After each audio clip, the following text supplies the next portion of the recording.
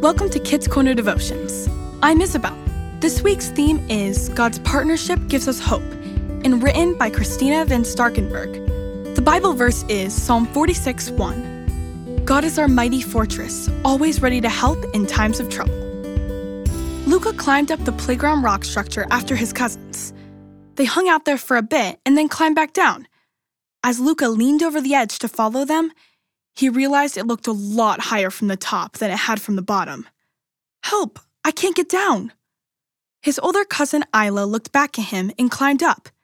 "Here, I'll help you.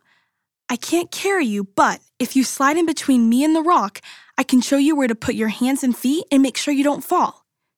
He nodded, and together Luca and Isla climbed back down the rock wall.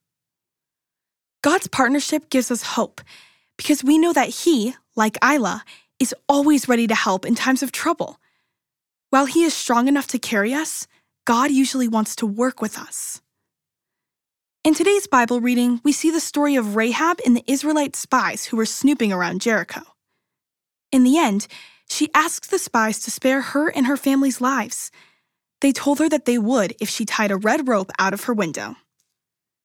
You can't really tell when reading the Bible in English, but that rope was a sign of Rahab's hope and partnership with God.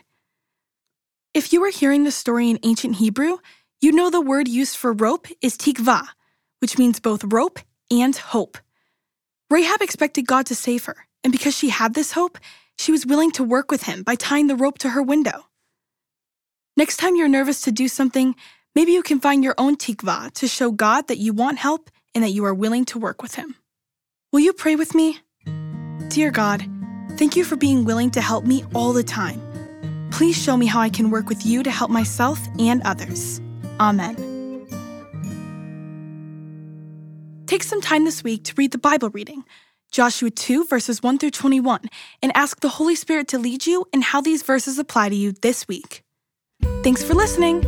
Check out the great kidscorner.net content connected with this devotion. This week, listen to the Kids Corner Bible story, Rahab and the Spies. Talk to you again next week.